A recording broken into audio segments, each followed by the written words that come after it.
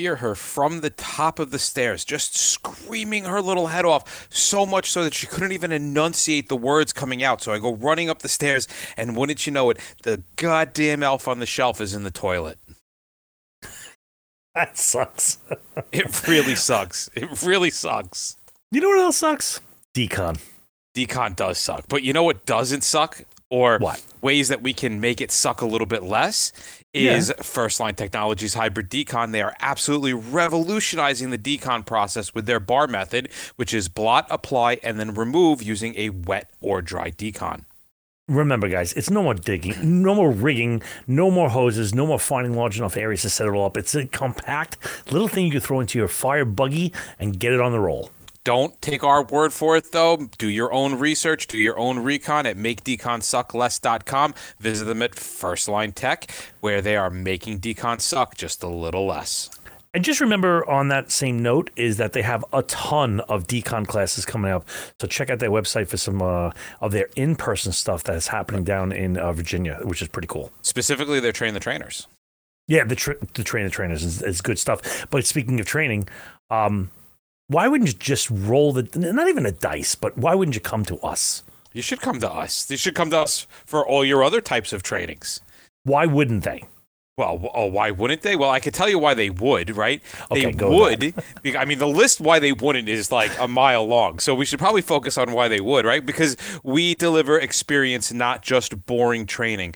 We come to every single training with courses that have been developed or rehabbed on a regular basis. Every course is up to date. It's a fresh take. And we include all the emerging trends, just like we do with the show. Does this take a little time and effort? Absolutely. But let me tell you, it is absolutely worth it. And with that, we've partnered with the finest companies that will bring you the newest technologies, the grant funding that you need to hook up, or whatever opportunity we have available. And so we will guarantee our instructors are the best in the area. Not location, but in the whole genre. In the whole of the area. And I can sound just like my father when I was a teenager, where he would scream at me and go, "Don't let your potential go untapped." I failed him. But you don't want to fail yourself, okay? Choose us as your training partner and embark on this personal and professional growth journey. Contact us now by visiting thehazmatguys.com/hire us and reserve your spot and start your transformational training experience today.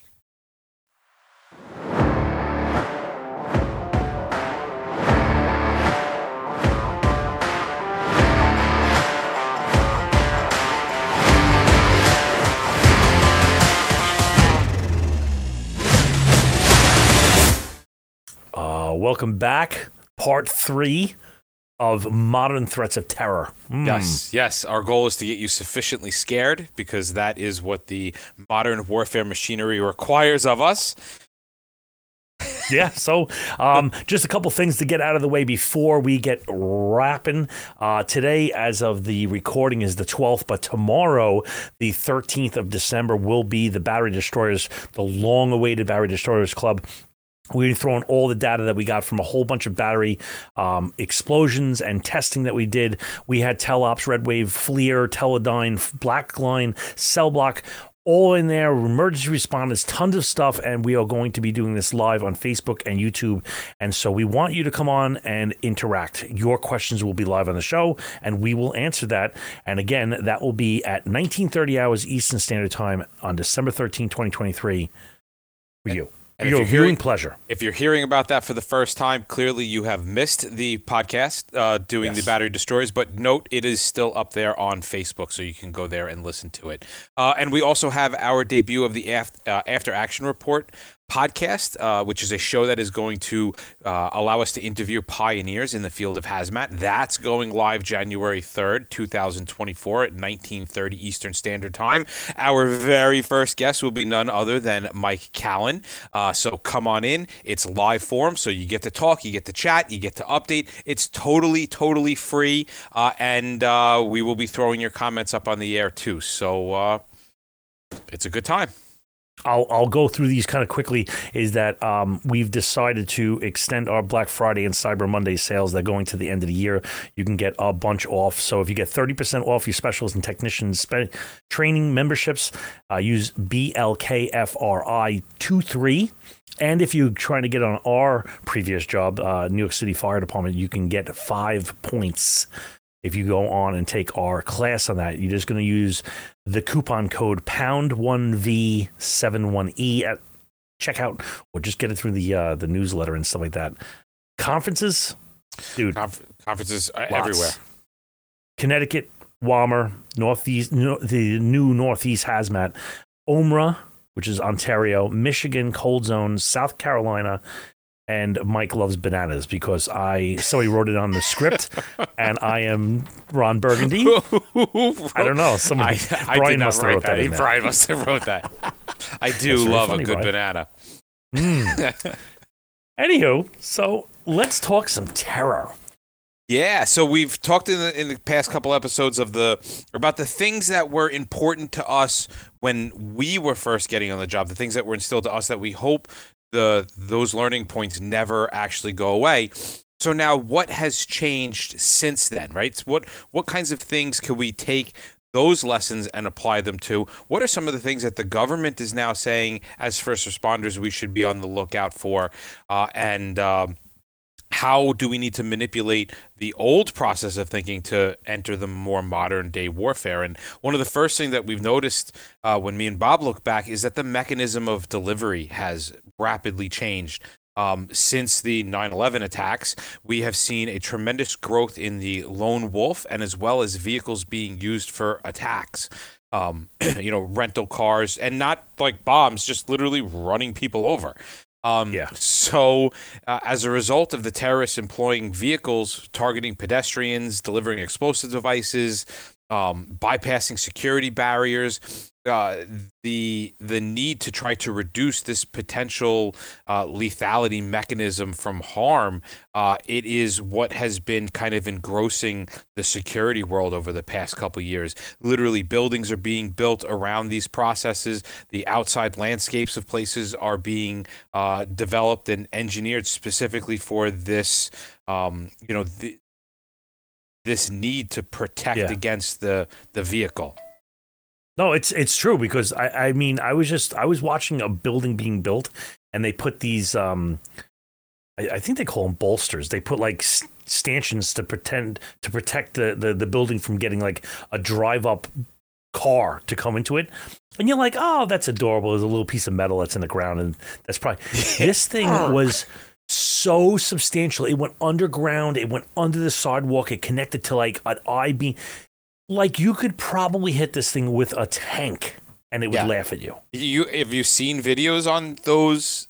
Like, if you actually watch videos of semi-tractor trailers hitting those pylons, that you're like it's 3 inches wide. What is it going to do? It stops it dead in its tracks. And these are all great things, right? Because we see them in the planning process. But what happens when we try to take these lessons and we apply it to us, the first responders in the field, that don't have the ability to be like, okay, well, there's going to be an accident here on the LIE at 2:00, so let's get some stanchions in place, right? Like, how can we take the lessons that we're learning from the pre-planned world, which is really what we're trying to do, right? We're trying to pull lessons from this and apply it to the non-pre-response realm. Right. So like things like, the chauffeurs, making sure that the rigs are properly enveloped to the scene, so that people can't just kind of drive through and attack us. This is the stuff that we have to think about as first responders. Like, how can we take all these lessons and apply it to the scenes that we're in? I like it. And that approach would encompass factors such as like creating pedestrian-friendly streetscapes, like even things you try not to. These safety measures don't have to look gaudy. They don't have to look ridiculous. Like a lot of the stuff that, and I'll speak specifically for Manhattan, they actually, if you didn't know what they were, you would never know what they were. Like, right. You walk by and you're like, oh, that's a cute planter. Why? Those are nice tulips. And embedded in that planter is stuff you wouldn't believe is Lego. Embedded in a planted. Yeah. It's like a whole bunch of Legos in there. But these things are, they adhere to certain traffic principles to hinder the hostile vehicle access, but kind of protect pedestrians and even the look, the feel of a city, and it's not intrusive. Right, right. So again, how can we manipulate this thought process to our non-pre-planned world? Well, I think in having the thought process in mind that I want to keep not my pedestrians safe, but my guys coming off the rig safe, the command post not in an area that isn't well protected by rigs. I think we need to really start considering kind of sealing off the rigs, and not only that, but also maybe assigning somebody on scene to just be like, hey, listen, I know that you're with the rig and you would normally shuffle gear or do something, but maybe you're better off staying here and being like a lookout, being that point, and then being like, hey, listen, I have somebody coming into the scene. You know, like that kind of notification might be something that is of interest to the rest of everybody on scene, that you have somebody aggressively trying to make way. And what does all this mean for us? Well, we can view this in two specific ways, right? We can view this from the world that we were just talking about, which is the spots world, and we can also view this from the event planning world, because we're starting to see more and more that hazmat is becoming involved in these event plannings, these asset protections. With classes like JHATs forming and mutual response protocols starting to all kind of come together. Everybody's playing nicely in the sandbox. So, what are some of the things that we have to look at and to overcome? I'm going to go with my first point here, but I remember I was sitting on one of these planning meetings once, and the planning guy. We were doing a fireworks show, and the guy goes, "What about bees?" And I'm like, "What?" What? And he goes, "Like, what happens if a beehive falls out of a tree, and you have 100,000 bees running around, and you have a swarm of people getting stung?" And I'm like, "What the hell is this guy thinking about?" What? That's so random. It was so random, but I was like, I never thought about that. Like, what if a lightning storm comes through, right? Like, you might have a lot of people stampeding and going places. The people that are involved in these planning things, please don't discount them. Because some of those ideas, I'm like, who cares? And then I'm thinking afterwards, I'm like, that's a really good point. Yeah. Well, that must have happened. It's kind of that whole concept, right? If you're a hammer, every problem looks like a nail. Well, us coming from a hazmat world, we are a hammer. So we view everything as a nail, but somebody else might be a screwdriver, and they see it as a screw. Like, you really have to understand, that's what's great about these joint teams, is that you're seeing things from other points of view. You're responding in ways that you would never have thought of. Yes. So my main point is that, like, in the world of where the listeners are, is that we should be thinking about secondary devices. I know we spent time on, in 420 and 421 talking about these secondary devices, but consider the idea that a second vehicle could be waiting for us to arrive, right? Like, the first vehicle maybe triggered the event and moved along. And then the second vehicle is kind of in a parking spot waiting for us to arrive, and they pull up alongside or something. Which, if we can take those lessons of isolating with rigs, then we have started to protect ourselves. We can prepare ourselves for this vehicle, right, or lone wolf, by doing things that we would think of like an active shooter. Right? We want to understand that the vehicle accident we're approaching may have been planned, and you could be arriving on an MCI with casualties that you would not have expected from a regular car accident, right? Somebody goes, oh, some people have been run over, and you go to a park and it's 3/4 of a mile of people being run over. That is not something that you would expect. Listen, we've all gone to that unsuccessful street crossing. Right. But now we're talking about the unsuccessful street crossing where there's 30 different victims. So, how do you make sure that you have enough training for things like triage that may actually be something that you are now using and vitalizing? Go back, refresh on that stuff. You can't carry 50 people worth of equipment on a rig or on a single ambulance. So how far away are your resources? those need to Right. start to go into play, especially if you're going to be doing, if you're the first couple units on scene and you're doing that triage, well, is this person going to make it? Well, my available resources are 50 minutes away. Sorry, buddy. Like, I'll say a prayer with you, but I gotta, I gotta move on to the broken leg because I can save him. Yeah. And a lot of these things are like kind of like, I don't want to say truly cut and paste, but the ball, I will say the wheel has already been invented. And so like even my bee sting thing, probably you can find that in the paper somewhere.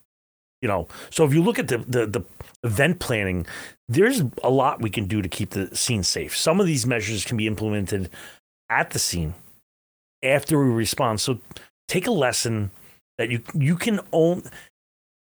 You can apply more than one and apply it to another, right? We can take these lessons and kind of apply it over many deliveries. Sure, because it's not just the fact that, okay, like we're creating barriers. It's understanding why and then how we can do that in our own world, right? And always going after that achievement of a balance between convenience, which is like letting everybody kind of do what they want, right? Like even when we arrive on scene, car accident, say the expressway, use that as an example. We try to balance convenience and safety. We try to keep as many of the lanes open while keeping our guys safe. That thought process needs to be in everything we attend, because if we think about all the different stuff that we've talked about over these past couple of episodes and we start to put them together, then we need to understand that, yes, the public requires access, but we also need to be safeguarding ourselves. We need to be addressing the dynamics of the nature of the scenario. We need to understand how we're taking these things and applying them to ourselves. And again, a lot of it has to do with just kind of being heads up, making sure that the rigs are being parked in the right spot. And we have to understand what the threat is, because if we don't understand what each one of the threats are, we can't protect ourselves in the moment. I like that. I like the free use of rigs, and I would use our vehicles a lot more than, let's say, like an ambulance or a police car. If you haven't noticed, our rigs are substantially bigger, and they take a good amount more wallop before they impact anybody. You think about, like, relative to the size of the vehicle, our passenger compartment is really small and protected by a lot of steel. As opposed to an ambulance, which is kind of like a camper. You drive right through those things, and a cop car is a car. So, like, if you have these things, even thinking like a vehicle that is just drunk and just crashes into you versus an intentional, like, IED kind of roadside blasting, I really want a truck company or an engine company with a huge tank of water sucking up that shock.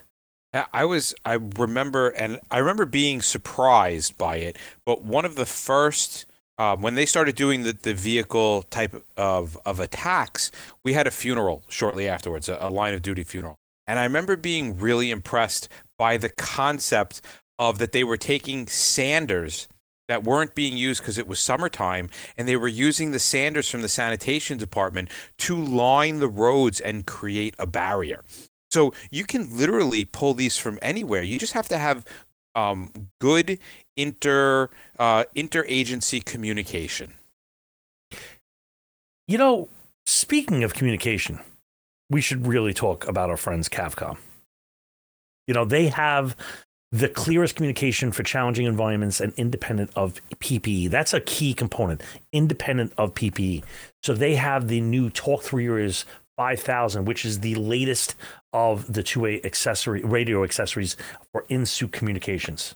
Yeah, I love it because I'm super lazy, and this is a communications device that caters to the lazy. The system is lightweight, it's compact, it requires no batteries. I can just snap it into my existing radio and SCBA system, and let me tell you, without doing any effort, it is absolutely the clearest communication device on the market, hands down, period.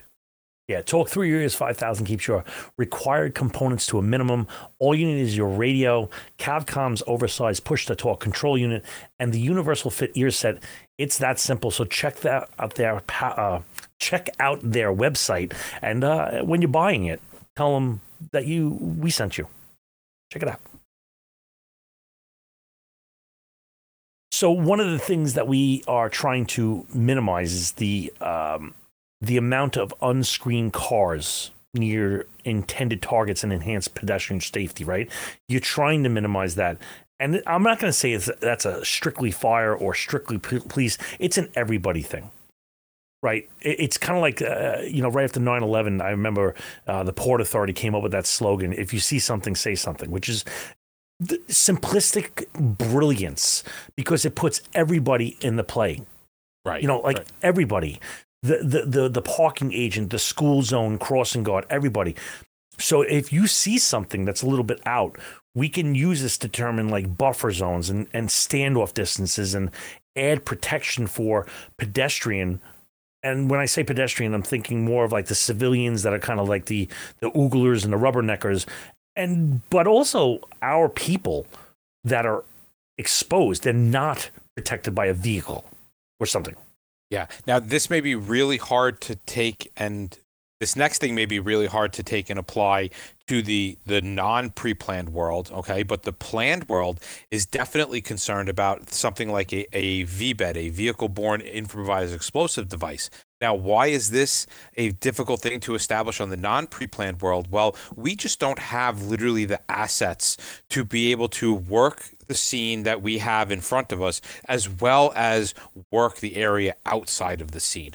So there are some lessons that we can take from from like events planning and apply it to non-pre-planned events. But taking an explosive and putting it in a car and then having people out there to try to identify it before they get too close to the scene, that's really not something that I can see as being useful. No, and the thing is like you can plan as much as you want. You can have strategic elements like we were saying, like planter boxes that aren't really planter boxes and like bollards to serve as additional safeguards. And I know specifically in New York City, they have those things located so that every area is kind of like almost like an Excel spreadsheets where you can't really go to the next cell. Everything's kind of like in a grid where you can only move. You within have that to box. zigzag. Yeah, you have to zigzag, which takes out a lot of the stuff. So this would do a good job of preventing unauthorized vehicle intrusion and expanding standoff distances. However, you can't just drop planters off in the middle of your scene. No, you definitely can't just drop planters off in the scene, right? But if we take and we try to like think of the lesson and then apply it to the scene, right? That's like what we're looking to do. We're thinking of the lesson, applying it to the scene. So what ends up effectively happening with the way Bob said to structure stuff out in that offset grid pattern is basically it doesn't allow for free run in a straight line from one spot to another. That's the key, right? So you're like, okay, yeah, but I don't have planters on scene. Like, how does this affect me? Well, why don't you think about how you can now set those rigs up? Where if you're in the center of the scene, you should be able to look 360 degrees and see no direct path for somebody to go. Like you're staggered in such a way that maybe, if I could do a visual here, maybe one rig is here and one rig is here. Well, now I can't drive from here to there in a straight line. Like I can't get a vehicle in there. So these are the types of things that get thought about. Now, can we do that uncoordinated? No, probably not, right? We probably need to have somebody on scene who's coordinating and saying, hey, listen, engine 233, why don't you move back this way, just place this here, and can it be done at all scenes? No, probably not, but we can do the best we can to take these planned concepts and apply them to our pre-planned world. Yeah, and even doing things like, and we'll think about roadways versus static locations, is that if you're on roadways, I mean, people are looky-loos, and they, you're thinking to yourself, well, it's 5 p.m., in the evening, and people are looking over their shoulder. Well, some people go out after work and have a drink, and that reduces their ability to stop. So sometimes you can employ like traffic calming measures, such as like, on the back of when they're doing road work and they have the last truck is like the dump truck with that, what do they call it? The traffic calming blocker. It's traffic. Is it that softbacks? Big thing that absorbs an impact? Like a bridge thing that goes down, and I think they call it a softback. And basically, you can run into the back of the thing. It just makes a big, like a clown nose kind of thing. Now I'm going to try that. Yeah, just sit into it. It's fun. So, all right, again, but you may sit there and go, okay, that's great, right? How can we apply that to our world? Well, our world, how can we slow down traffic? How can we do these things that are going to minimize the amount of vehicles around us? This is where we start to communicate with the PD when we block off roads, right? Maybe we take that barrier of isolation distance and we apply it out in all directions by another block. And then we're slowing traffic down. The PD has a chance. If you have somebody who's going to clearly do something, you at least have a little bit of time for the PD to notify and be like, I got somebody coming through, everybody hunker down. So is it going to eliminate stuff off the bat? No, absolutely not. But that cop can also be sitting there and looking at suspicious behavior of the occupants in any kind of vehicles. They can sense something that might be just a little bit off. Is it going to be set up like an events plan screening where the car is being checked before it's gone through? No, but you would be able to at least have an idea if something very, very strange or off about a vehicle is coming through. Maybe somebody has missing license plates. Maybe they see devices sitting in the back of the car. Maybe the person just seems really, really out of sorts. This is how we can take and apply creating a safe scene to our world. Now, I think we're going to wrap it up there, and we'll come back and do the part 4. Because we got a little bit more left to do. I don't think we can stuff it all in here.